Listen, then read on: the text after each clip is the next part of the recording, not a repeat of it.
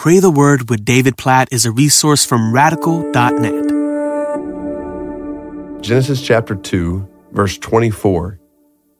Therefore a man shall leave his father and his mother and hold fast to his wife, and they shall become one flesh. It's pretty amazing that from the very beginning of the Bible, and we're only 2 chapters into the Bible, when we see this picture of marriage as God defines it. Now, I know in the culture I live in, country I live in, we have sought to redefine marriage according to our ideas and our standards, but that's really ultimately not possible. We cannot redefine what God has defined since the beginning of creation.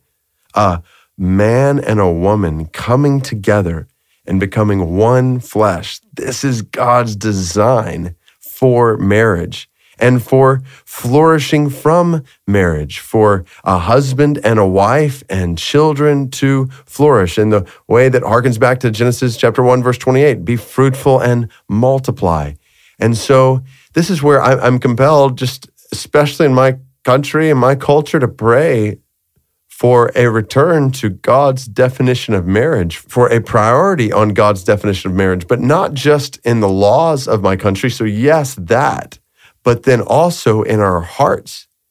Like I think about people who are listening right now who are married. Are we modeling marriage the way God has called us to model marriage? When I think about singles who are listening to this, so 1, are we thriving in singleness? And then 2, if we think about marriage, are we thinking about marriage as God has called us to think about marriage? And we know, based on Ephesians chapter 5, that God wasn't just creating this institution of marriage in a haphazard way at this point. He was designing this for the display of the gospel, that in a husband's love for his wife, we would see a picture of Christ's love for the church. And in a wife's love for her husband, we would see a picture of the church's love for Christ. And so we need to pray, ask God to make our marriages what He has designed them to be. So I pray that, God, we pray for this in each one of our lives. I pray this in my life, in my marriage. God, help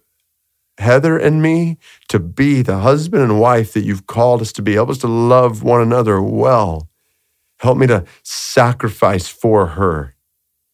Help her to joyfully follow sacrificial leadership. Lord, help us to love and respect one another as you've called us to Lord, help me to serve her, to nourish her, to cherish her in all the ways we see in Ephesians chapter 5. And God, I pray this not just for my marriage, I pray this for other marriages, people who are listening to this right now. God, help us to continually examine in our marriages how we can best be the husbands and wives you've called us to be. Lord, I know that there are some who are listening right now who might even be in some really challenging marriage situations. God, I pray for grace in those situations. There's so many, but just pray for grace to be the husband or wife that you've called men and women to be. I pray for singles who are contemplating marriage. God, I pray that as they're single, you would enable them to thrive in singleness in a 1 Corinthians 7 kind of way. And then, God, as they think about marriage, God, please